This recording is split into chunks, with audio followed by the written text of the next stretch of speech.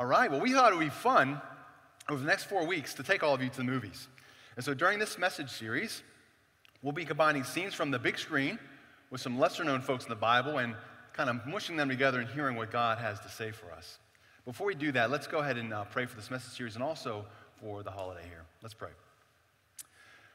Father God, we just thank you for this time, this summer vacation we have and time to enjoy your creation, Lord. But also we just pray for this message series. We pray that through these movies and through the characters in the Bible, we would hear the words you want us to hear and infuse those into our lives and to really step forward after this 4 weeks here and really make an impact for your kingdom. Lord, we also want to take a moment and just thank you for blessing us and our country. Lord, we know that on this day there's a lot of thoughts that go out in different directions, and there's been some obviously difficult couple years here, Lord. We just thank you for having us in the palm of your hand. And so, Lord, as we think about things like the freedom that you provide, we just ask you to bless this country, bless its leaders, help them to make wise, godly decisions as they go forward, governing us and this world, Lord. But above all, we appreciate and love your Son, who gave us the ultimate freedom from sin. It's in Jesus' name we pray. Amen. Well, you might not have seen, but we're kicking off this first series with the 2020 instant classic hit of The Greatest Showman. Now, before we get started, I just want to be up front with you. I don't really know how accurate the story is in real life, so please, no post-message criticisms of, hey, that wasn't really accurate, because let's just do me a favor. Take the movie as it is for the sake of this message. I'd appreciate that. But I want you to listen very closely to this plot synopsis of The Greatest Showman. So listen carefully. Here's how I think it goes. A special man with humble beginnings who's able to kind of see beyond the constraints and limitations of this evil world calls together a ragtag bit of misfits, and they endeavor to change the world through love. Now, is it just me, or does that sound a little familiar in the Christian context, right? That plot synopsis, okay? So if you'll go ahead and turn in your Bibles or click in your Bibles to Mark chapter 5, that's our text for today, and the story of Jairus and the woman. And you'll definitely notice how if the writers of The Greatest Showman didn't sort of have Jesus in the back of their minds, it's kind of hard to believe, and I think they might have even had this specific story in their thoughts as they wrote the movie. But before we dive in, let's recognize that there's no great all-time movie without first a great all-time story written by someone, a great author. And the gospel writer of Mark is no exception. We first learn about Mark in Acts chapter 12. Now, he's the son of Mary. She's a leading woman in Jerusalem. And Mark's family is shown to be both financially and spiritual supporters of Jesus and his ministry at the end in Jerusalem, and also of the early church in Acts. Mary and Mark's house is the meeting place for the early church. If you look in the Bible, you'll see that we believe they supplied the upper room for Jesus and his disciples to have the Last Supper. And it's where Peter goes after he's miraculously released from prison. And it's also where Paul and Mark's cousin Barnabas kind of launch off on their first missionary journey. And if you know, they take Mark with him. So Mark grew up in a house that is the epicenter. It's the center of this burgeoning young church. And we also get a little early insight into who Mark is. He's the only gospel writer that talks about this story of this young man in the Garden of Gethsemane who barely escapes with his life as the soldiers arrest Jesus. You see, Mark, we believe it's Mark, he kind of, as a young teenager, jumped out of bed in the middle of the night in his pajamas, went down, followed Jesus and the disciples to see what was going on, kind of getting all the action. And then he gets caught up in their arrest and barely escapes, and he kind of has a wardrobe malfunction, which you could read about in Mark chapter 14. So we see that Mark is impressionable, he's curious, he's eager, and he's hungry for God. Mark then goes on for the rest of his life to act as a missionary and a support role for Peter and Paul in their endeavors. As a matter of fact, he's with Peter and Paul at the end of both of their lives at the hands of Rome. And it is at this moment where Mark begins to put pen to paper. His dedication and faith compel him to record the experiences, the stories, the thoughts of Peter and put them down on paper. So at my age, about 30 years after Jesus' resurrection, Mark begins drafting the first New Testament gospel, the book, of course, with his name. And Mark is so, therefore, the first New Testament's great storyteller. So much so that actually Matthew takes about 90% of Mark and includes it in his gospel, and Luke takes about 50% and includes Mark's material in his gospel. So Mark's the first writer, and if you read his New Testament, it's sort of, it's basic, it's simple, it's factual, it's to the point. Matthew and Luke take Mark's stories, they embellish it, they add information to it from other things, they know about other things, they even give it a different perspective. They add a lot of different material to Mark, except for Mark chapter 5. In Mark chapter 5, Matthew actually truncates the story, makes it shorter. Luke leaves it pretty much exactly as Mark wrote it. Why? Got me thinking, what is so special about this story that Mark included in his gospel? And I think it's because it was a very special event in the life of Peter. You see, of the hundreds, if not thousands, of miraculous things that Peter saw over those 3 years with Jesus, what is so special about this episode, which recorded at the very beginning of Jesus' ministry? Why does God, through Peter and Mark in chapter 5, pick this precise moment in history to record for all time a story whose message we can hear today? It's also a very unique story. It's one of the few, if only one I'm aware of, where two of Jesus' miracles are sort of intersected in a very unique and special way. What are Peter and Mark trying to tell us here? What is God trying to tell us? Okay, so hopefully I've now set the scene. Let's see how this biblical movie of Mark chapter 5 plays out, shall we? So Jesus has just moved his life and ministry to the bright lights in the big city of Capernaum, right there on the shores of the Sea of Galilee. Kind of like New York City in, the 1830s. Now, Capernaum is where Peter and his family live. Capernaum is also where the four disciples, Peter, Andrew, James, and John, operate their fishing business together. And Capernaum is where Jesus and his ragtag bunch of misfits set up shop. They go to Capernaum, and it's the headquarters of their new business, the business of fishing for men. And it is here, just like in the beginning of P.T. Barnum's career, that Jesus' popularity just begins to skyrocket. It just takes off. He is getting noticed. He's drawing crowds because he's doing some amazing, miraculous, wonderful, inspiring things. But the world, they're not quite sure about this Jesus guy just yet. After all, isn't he this nobody from Nowheresville, the son of a carpenter from, what was that town again? Oh yeah, Nazareth, right? Yet this guy Jesus, man, he speaks with one of authority, with passion, with fire. He's preaching a gospel of redemption, of love. He's preaching a gospel of equality and justice. His preaching is, it's fire, it's freedom, it's flood and open. It's a preacher in the pulpit and your blind devotion. Something's breaking at the brick of every wall. It's holding all that you know.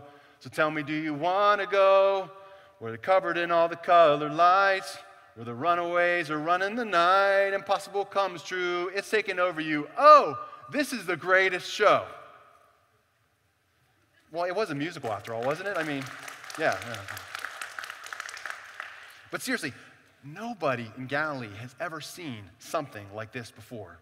Jesus is a center attraction, and not because he's got some cheap parlor tricks or funny illusions. No, this man is truly a wonder to behold. And everyone wants a ticket to the show, including a man named Jairus. Now remember, Capernaum is a big, big capital city. It's kind of like the capital of the Galilee region. And Jairus in the Bible says he's the leader of the local synagogue. Now, just to be clear, what that means is the title given to him is not a religious leader. He's not like a rabbi or a scribe or Pharisee. No, he's actually more of like an administrator, a coordinator of the synagogue. He's in charge of it all. See, the synagogue is not just a church. It's really the center of Jewish life in Capernaum. Everybody's there every day. Yeah, they hold services there on the Sabbath, but really it is the absolute center of Jewish life in Capernaum. Everything happens there, and Jairus is the man in charge. He's at the top of the social ladder. He's a major player, a mover and a shaker. He's wealthy. He's the elite. Jairus is the ruling class. Matter of fact, he sets the rules of the game, and he calls the shots. Jairus is the upper crust. He knows his place, and he knows yours, and he knows where Jesus and his disciples stand. And I can kind of hear Jairus now.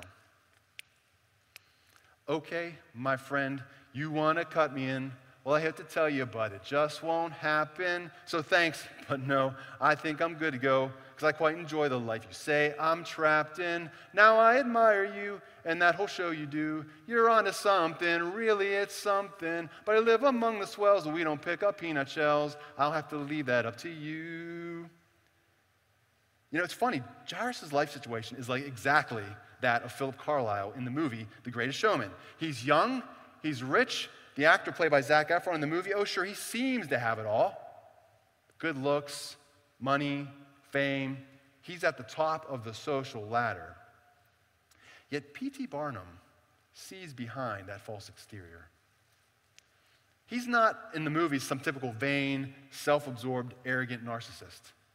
We come to find out in the movie that Philip is a pretty decent, kind, and caring soul. So what exactly is his problem again? Well, the problem is Philip feels trapped by the world. He's been forced to play a part that is not his own. Society, culture, family, friends, they all have expectations of who Philip is, only that's not who he is. He feels caged. And by the way, there's just so much for him to lose. So much at stake if he doesn't stay within those narrow lanes that the world has provided for him. And you can see it on his face. Right in the movie, he's accepted the prison he's in. That is, until P.T. walks in. And Barnum confronts Philip and dares him to break free from the chains of this world and to step out and become the man who God's called him to be. Metaphorically, I think he hands Philip a set of scales, and he asks him this question: which is the greatest treasure? That which you lose, or that which you gain? Following me has consequences, and you must decide. Back to Mark chapter 5. Jairus' daughter is very, very sick. She's been getting worse for days. Mama and Jairus are both frantic. All their prestige, wealth, class is not going to help their baby girl. She's dying, and everybody knows it. They've called in the professional mourners already, right? The crowd has told Jairus, look, your daughter's dead. Don't bother the master anymore. His family and friends at the home, they're laughing at him, saying, you think that Jesus guy can do anything for your dead baby girl? And it is here and now that Jesus intervenes. And just to be clear, I want to make sure you understand. I think that Jesus engages Jairus before he's even left the house, before he's even met Jesus on the shores of Galilee. I could hear him with his family. Wait, what was that you said? That guy Jesus who was here the other day that was doing all that crazy stuff, he left, but now he's back. You're saying he's back in town. Really? And at that moment, he's got to decide what to do. Does Jairus put himself out there, risking his status, his power, all these build up for so many years, and lay it at the feet of some backwater country bumpkin from Nazareth? He thinks, am I willing to fight through the ridicule and scorn of my family and ask that man for help? What do I have to lose, and what do I have to gain? Do I really believe that Jesus can heal my daughter? And what if he does? Well, I think that one last look at his dying daughter is all it took. I think Jairus got up and ran so fast, I bet his feet didn't even hit the dirt. He makes his way through the crowd, pushes past scores of people, and falls at the feet of Jesus. This prestigious man, who wouldn't have picked up their peanut shells just a week ago, comes before a lowly carpenter and a bunch of dirty fishermen and desperately seeks their help. You see, the world's straitjacket, it can't contain Jairus anymore. He is weighed losing the comfort and safety of this world versus the risk of following Jesus, and there is just no comparison. I think in this story, the miracle is not so much that his daughter came back to life. I think the miracle in the story is that a captive man has been set free. In Luke 4:18, Jesus says, he came to preach the good news to the poor and set the captives free. And Jairus, in this moment, is finally free. So what about you? Are you a child of God still bound under captivity? Can I be blunt and just say, if that's the case, something isn't right. If you've humbled yourself before the foot of the cross and tasted the saving grace that Jesus provides, then why are you still trapped? Why do you allow yourself to be stuck inside that cage that the world has crafted just for you? That shouldn't be. Jesus has given you his spirit and power to break free just like Jairus. You see, a true encounter with Jesus frees us from the bondage of this world unto a greater purpose for his kingdom. As we say, your life is not your own. You've been bought at a tremendous price. 1 Corinthians 6:20 says, God paid a great price for you, so use your body to honor God. So I'm asking you, please step out. Do what you've been called to do. Your focus and action should be heavenly, not earthly. Don't follow Satan in this world's narrative for your life. Jesus has given you a mission. He's given you a path. He's given you a job to do. So let's do it. What are you waiting for? Break free from your old life. Get up. Get going. We only have so much time to accomplish our individual calling. Jairus' example is your wake-up call.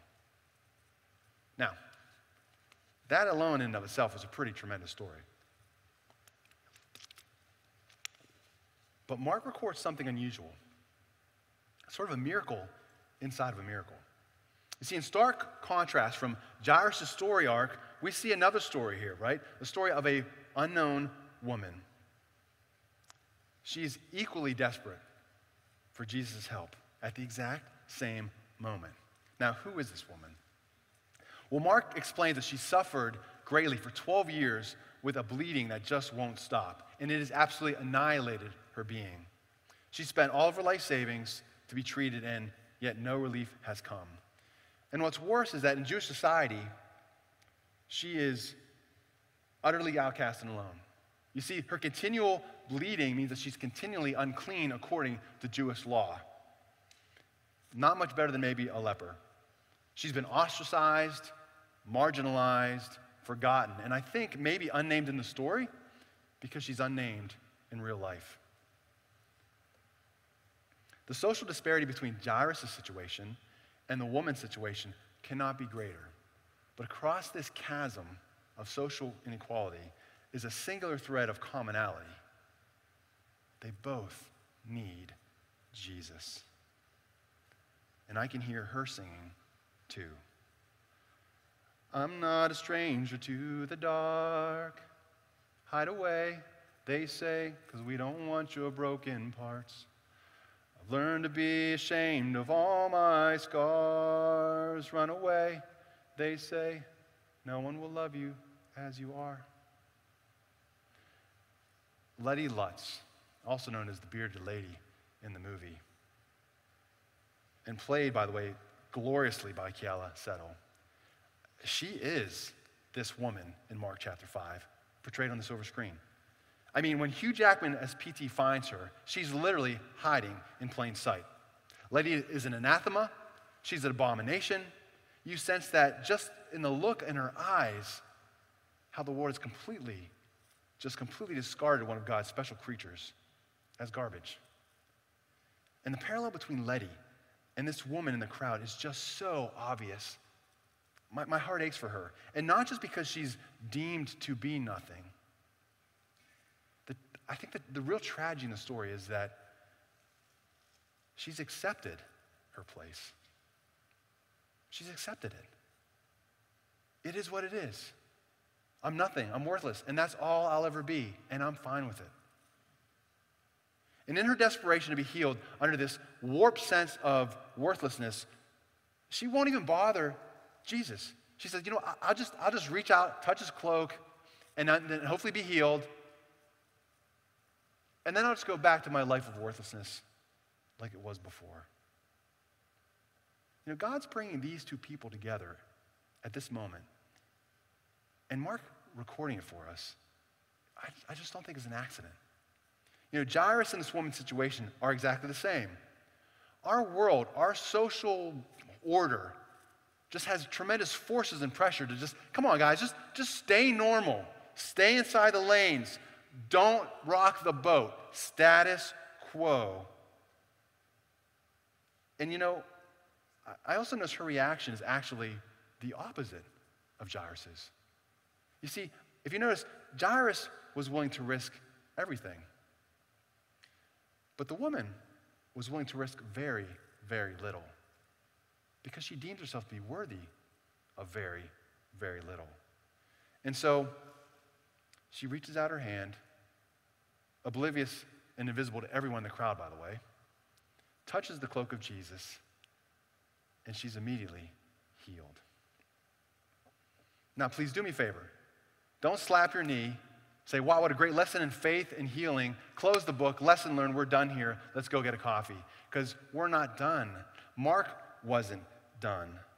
If you see, he continues the story. He doesn't stop. And I want you to see the most crucial part of this story next. So pay attention. Jesus next says, who touched me? Who touched me?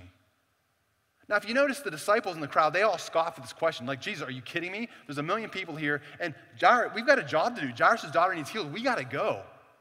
But Jesus, he won't let it go.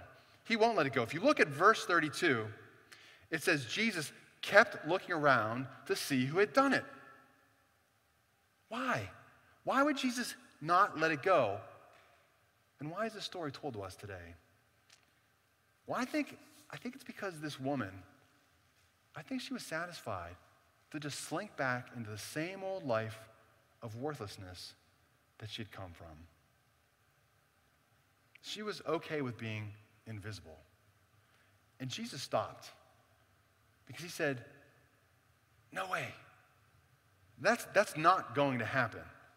He's commanding her to be known and to be somebody. He's basically saying, no, you don't get to experience my power. You don't get to receive the indwelling of my Holy Spirit. You don't get to receive the salvation that only I can provide and then go back to the life that you lived before. That is not acceptable.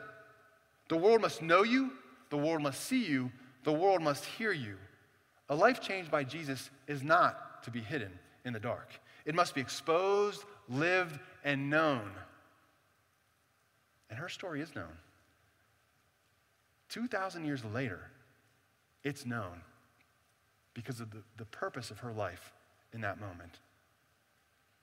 Her life was meant to be an example for us this very day. And I'm speaking about a real woman whom history had cast aside into oblivion, and Jesus said, no, that is not acceptable for a child of mine. So what about you? Are you a child of God still living in obscurity? And if so, I will very, very, very humbly stand in the place of Jesus today and tell you that no, that is not acceptable for a child of his. Just like this woman in Mark, if you've been completely healed by your faith in Jesus Christ, are the crowds of this world hearing and seeing you? Do they know your story? Do they know who Jesus is because of the words you say and the life you live? God has created each of us with a part to play in his master plan of redemption. And it is unacceptable for you to live a life of obscurity and inaction. So step into the light and make a difference. He demands it. You have a part to play that only you can play. You have a role to fill that only you can fill. We here at Impact need you. The world needs you. God needs you. And ultimately, that is the question at hand. Who do you think you are?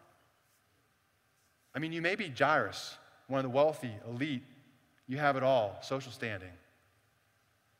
You may be the woman, alone, marginalized, invisible. Or maybe, just maybe, you may be one of the unknown named in the crowd.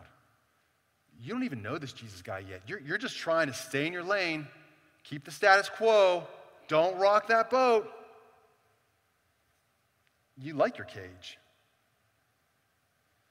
How does this story change things for you? You know, Jesus is always willing to break us free and move us in the direction of his will and the direction of what's best for us if you allow him to. Because guess what? You have a say in all this. Which leads me to one last question. Are you going to break free and be heard? Yes, you can choose to resist the Holy Spirit's call, but both Jairus and this woman, they took that first step to meet Jesus face to face. And like them, will you allow Jesus to free you into becoming the person that God needs you to be for his glory? The choice is up to you. Mark chapter 5 is more than just about healing and faith. It's about the fact that an encounter with Jesus is always transformational. He compels us to fulfill our purpose for his kingdom. He compels you to make a difference. He compels you to be known. Will the world hear your story? You know, as we close, I found it interesting. In the gospel, there's about 40 recorded miracles by Jesus. And in most of them, they're not named. Why do you think Jairus was named in Mark? Why do we know his name? Well, remember how I said that all the folks of Capernaum would have known this guy, you know, his social status, his standing at the synagogue. Everybody knew who Jairus was, him and his family. Well, do you know who that includes? Peter, James, John. Like most of the Jews living in Capernaum, they would have known Jairus. They would have known his family. And I personally think later in the story, that's why Jesus first takes only Peter, James, and John into the room with the girl, with the mom and dad, to be healed. And I can picture Mark hearing Peter tell this story and going, oh, that's special. That's one I've got to write down. I got to include that story for sure. And I can kind of imagine that as Mark traveled around for the next 30, 40 years as a missionary, you've got to believe that at some point he wound up back in Capernaum, right? And I bet one afternoon he had a free afternoon, and he started thinking, you know, Jairus' daughter, she was about my age. And he went and he knocked on her door. And she came to the door and he explained who he was. And I could see her give him that smile. You know that smile? Like, you know, I've told this story like 1,000 times. But yeah, Mark, come on in. I'll tell it one more time. And Jairus' daughter and Mark probably shared stories well into the night about this incredible man, Jesus, who changed their life forever. And it's not been easy, but boy, they are sure glad that he did. So what's your story? And who are you willing to tell, even if it's for the 1,000th time? Let's pray. Father God, we thank you so much for this gift you've given to us of your word. And we love to read and hear and picture the things that happen because it's so telling for us today. Lord, this life is not easy. It's been a challenge. It's been difficult. Nobody here is fooled by how difficult life can be. And God, but just thank you for being there for us. Help this message and your word to be an encouragement today for us to take that step, to move forward, to go that extra mile for your kingdom. Although life isn't easy, we are just so thankful and blessed for your son, Jesus, who died on that cross to free us from our chains. In Jesus' name we pray. Amen.